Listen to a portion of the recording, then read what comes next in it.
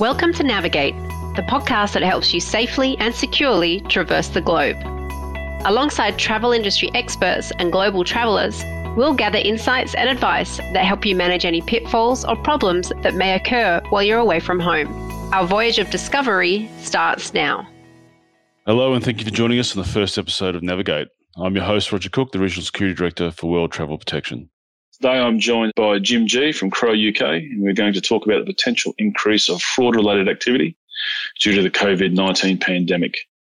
As we start to see an easing of travel restrictions and the talk of travel bubbles in Europe and the Pacific, what challenges will business face as they try to return to business as usual? Jim, it's great to have you here, and thank you for your time. It's good to be here, and looking forward to this. Can you just tell us a bit about your background and the work that you're doing with Crow UK? Well, I've been working in this area dealing with fraud, cybercrime, bribery, corruption now for more than 30 years. I was chief executive of the NHS Counter-Fraud Service, protecting the second largest organisation in the world against those issues, advisor to the UK Attorney General, and then joined private practice and have since advised governments, companies, big charities all over the world in 43 countries to date. What can we expect to see in relation to fraud stemming from the global economic downturn caused by COVID-19? Well, Crow UK manage the largest database in the world concerning the cost of fraud. Based on global research over more than 2 decades across 40 sectors and looking at more than 19 trillion sterling of expenditure in different countries, we know that in normal times, over 7% of expenditure is lost to fraud and error. But we now have a big increase in fraud as criminals try to exploit the current COVID-19 health and economic emergency. So there's kind of 3 aspects to this. First of all, there's the COVID-19 specific fraud, which affects us all as individuals. Then there's an increase in general fraud affecting companies and other non-public sector organisations. And the third element is fraud in respect of different governments' COVID-19 support measures. Extra loans, extra grants, more generous arrangements in terms of employment that several countries have put in place. So to give you some examples, the COVID-19 specific fraud includes examples where fraudsters have pretended to be undertaking research for the World Health Organization. They claim to provide the victim with a list of active infections in their area, but to access this, of course, the victim needs to either click on a link which redirects them to a credential-stealing webpage. There's been emails asking for donations to buy medical preparations and supplies. Other scams purporting to be official messages from governments include texts telling people they've been fined for leaving their home during the lockdown and asking them to pay that. There's been fraudsters sending investment scheme and trading advice, encouraging people to take advantage of the downturn, and even emails purporting to come from different tax authorities offering tax refunds. So lots of COVID-specific stuff. There's been people offering PPE, which of course never arrives. So that's the kind of COVID fraud. But the second element is the kind of economic crisis-driven fraud. So we've seen employees who've either been made redundant already or think that they will be, stealing client data and intellectual property to ingratiate themselves with prospective future employers. We've seen fraudulent invoices submitted by under-pressure goods and services which either were never ordered in the first place or have never been delivered. We've seen senior managers, unbeknown to their employers, under financial pressure. One example I can think of where a very senior guy had a bad gambling habit which nobody knew about. But people like that have been using their authority to manipulate accounts and misdirect money. And we've also seen lots of attempted and sadly some successful changes in bank account details to misdirect money. And then the third element is fraud in respect of government COVID-19 support measures. So in some countries, the government is paying part of the wages for staff. And of course, companies claim for non-existent staff or pretend to furlough them when they're not. Companies purporting to be solvent to get government-backed loans and grants and then transferring the money out to other companies and letting the original company go bankrupt. We've seen organised criminals and individuals fraudulently claiming some of those grants as well. And indeed, alongside that, the organised criminals, because their manufacturing and distribution arrangements for drugs have been disrupted by this, they've been pouring more resources into cybercrime as well. So 3 areas. The risks to organisations are both internal and external. Possible economic pressures lead people to radically reevaluate loyalties and sometimes to rationalise behaviour which normally they wouldn't consider appropriate. Previous recessions have seen a new generation of fraudsters created where the normal dishonest minority, and there always is one, is enlarged by those determined to protect their income and assets no matter what. So I hope that gives you a bit of a flavour of what we've seen and what we're likely to see more. But as travel does open up, I expect it's going to be the business travellers that will be at the forefront as they try to get back into their work environments, either expats or rotational staff. What risk are these travellers going to be exposed to in relation to fraud, but also government-related corruption? Yeah, well, risks always develop during periods of economic uncertainty because there's more unemployment, more instability, more crime, and particularly if you're travelling to countries where the level of risk is higher than it would be perhaps in the developed world. I do quite a bit of work in Mali, which is unstable at the best of times, but in the midst of the COVID crisis and not just the health crisis, but the economic crisis, of course, that's going to get worse. I think business travellers need to consider a number of things. They need to be serious about considering their physical security, and I don't think they always are. No. And that doesn't just mean having physical security around you, if that's appropriate, but it means actually understanding more about where exactly you're going, what part of what country, and actually having some proper due diligence, threat intelligence beforehand, so you understand that. I think there's a question of digital security, which is very important, and people don't always think about that, especially in a time where we're seeing a massive spike in cybercrime. So, for example, we provide specially configured laptops, hardware and software, to minimise the possibility of cybercrime. We can remotely configure laptops. We give people training about that. We provide the most secure encrypted mobile phones for people and the training to make sure that any eavesdropping, and governments will ramp up in some of these countries, they will ramp up that kind of eavesdropping to ensure it isn't a problem. Mm-hmm. Anti-surveillance security, making sure that people sweep the space around them, or maybe the room in which a crucial business meeting is going to take place. And again, where you have countries with intrusive governments, that's useful. And even things like cell-based mobile phone tracking. So we can identify the mobile phone cell surrounding a particular business location and then track the mobile phone numbers moving towards or away from that location to identify unwanted intrusion. So there's a series of things that technology wouldn't have been possible with technology a few years ago. But this is really what people need to minimise the risks in this day and age. And those risks will get worse as the crisis develops. I think as we move forward and travel into these environments, we may have to download technology that the host country requires for us. Do you see a risk with that? Yes, very much so. And in some countries where governments are more intrusive, that's particularly the case. There are all sorts of measures which you can put in place. Conditional access is one of them. And you can set that via Microsoft Office 365 on your computer. So, for example, if you're trying to do something logging in from, let's say, Indonesia, then your computer would automatically not allow you to do some things which it would be perfectly possible to do if you were logging in Australia. So there's some quite detailed things you can do to tune the level of protection to the place that you're going to. You talked about equipping travellers with specialist laptops or specially configured laptops and phones. What else can we do to protect our travellers and arm them and make them more resilient when they travel to these environments?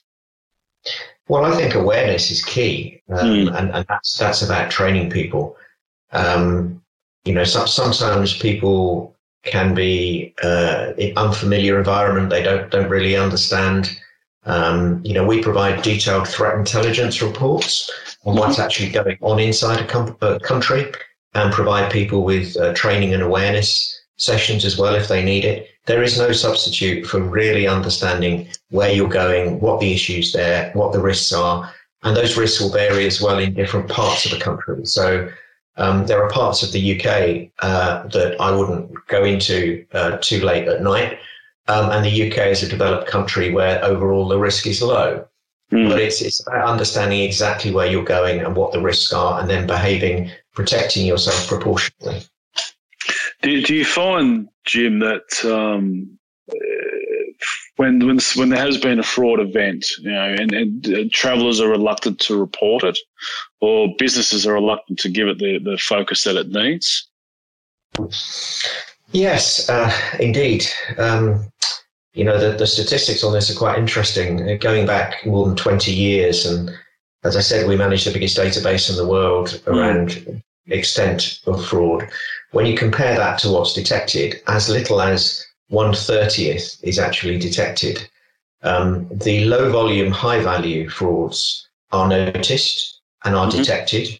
And then there's a question of the extent to which people think it's going to be useful to them to report it to the authorities. In some countries, the authorities actually have very different priorities from looking at fraud.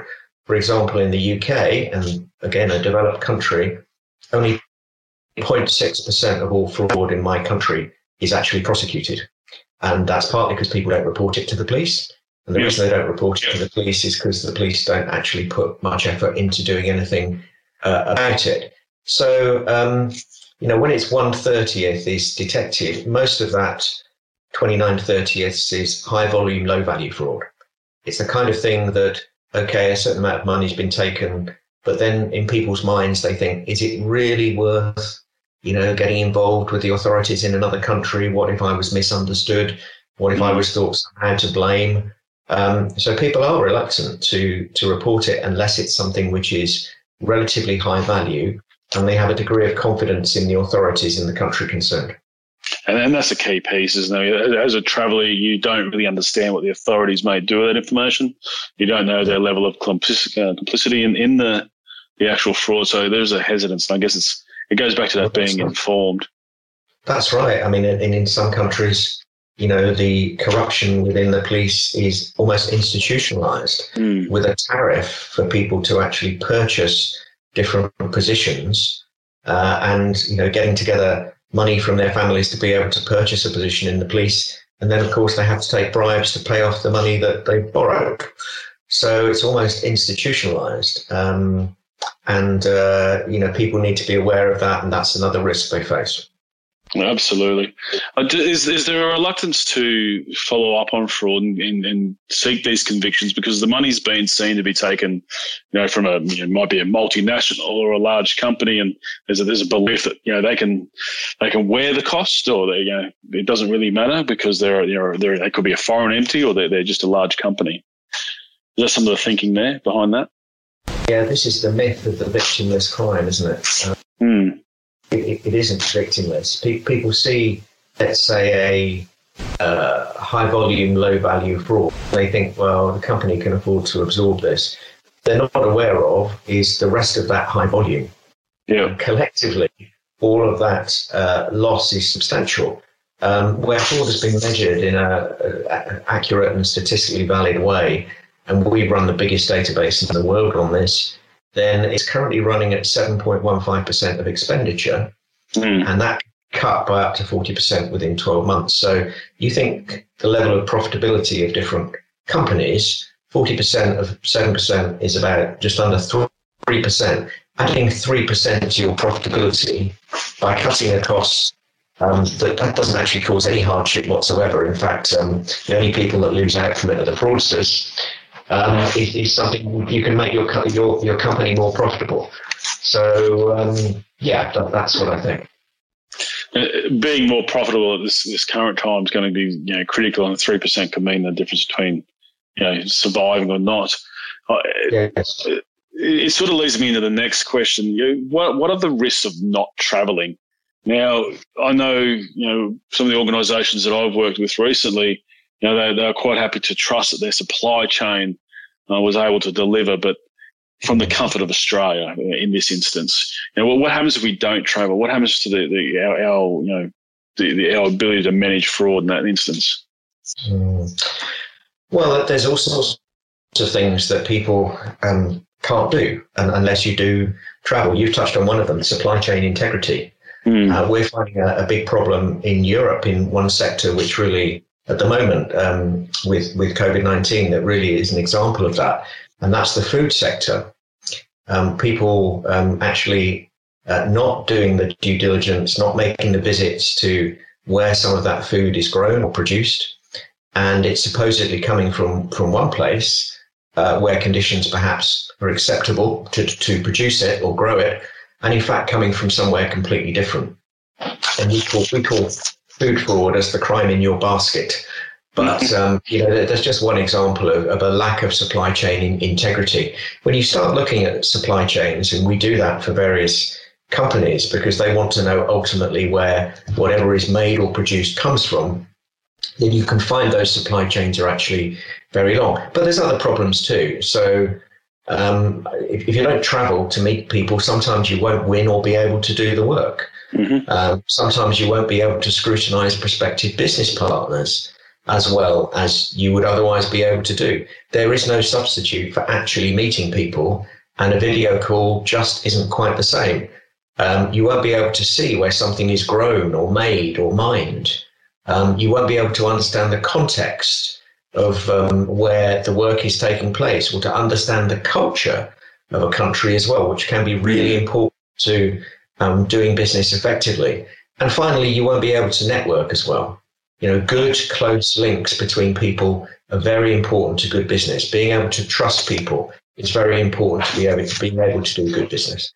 And I think that that lag between by not traveling and not acquiring new business will have a long-term impact on a lot of organisations. Yeah, I mean, the first people to get out there and start doing business again will thrive in a very difficult context.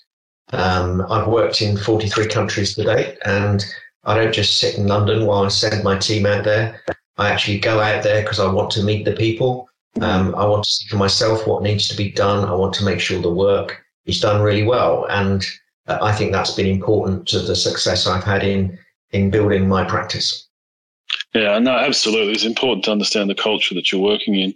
You talked about the food fraud, and really that substitution of one known product with another, is something that we could see a lot. We could see that in consumables. We could see it in vehicle parts, and I've been involved with yourself managing a fraud around those sorts of pieces of equipment. Is there anything else that you can think that might be susceptible to that sort of fraud? Well, certainly vehicle parts, food, pretty much anything that people seek to acquire through their supply chain. You want to know that let's say it's you want to know it's been made properly. You want to know who has made it, that it's been made by people actually being treated properly and fairly. We have an act in the UK called the Modern Slavery Act, which outlaws people effectively being kept prisoner to undertake work. So our companies actually look at long supply chains to check that, ultimately where something is originally produced, that isn't the case. And when you start looking at that, you can just see it covers an awful lot of different areas. Even one area that we've looked at is wine, and actually checking whether some of the wine that supposedly comes from very expensive domains in France, whether that is in fact the case. And even in that area, that's not always the case. So there's a wide variety of supply chains that go wrong if they're not actually scrutinised and people are not actually going out and having a look at them. Actually, hand in hand with that, I think we're going to see, or there is already a lot of talk around about people changing their supply chains, probably moving things, either supply or manufacturing, out of China into other areas. If I was an organisation and I was thinking about moving a well-established supply chain or manufacturing facility in China to a different part of the world, what sort of things should I consider there? There is no substitute for getting really good quality business intelligence about the people you're going to be meeting, the people you're going to be working with, and the country you're going to be working in. Jim, again, thank you very much for your time. Is there anything else that you'd like to talk about with regards to fraud and the business traveller, or the new environment we find ourselves in with regards to COVID-19? Well, all I would say is it's absolutely crucially important. We've got our crisis. I don't want our crisis to be the fraudsters and cyber criminals' opportunity. Excellent, Jim. Thanks very much for your time. I'll talk to you soon. Take care. Thanks for interviewing me. Thanks. Thank you for listening to this episode of Navigate, the World Travel Protection podcast that steers you in the right direction, helping you explore the world safely. For more information on how we protect millions of global travellers each year, visit worldtravelprotection.com or follow us on LinkedIn. We'd love to connect. Finally, if you've enjoyed this episode and you want to hear more from our experts, be sure to hit subscribe or follow, or please leave us a review. Until next time, keep travelling and stay safe.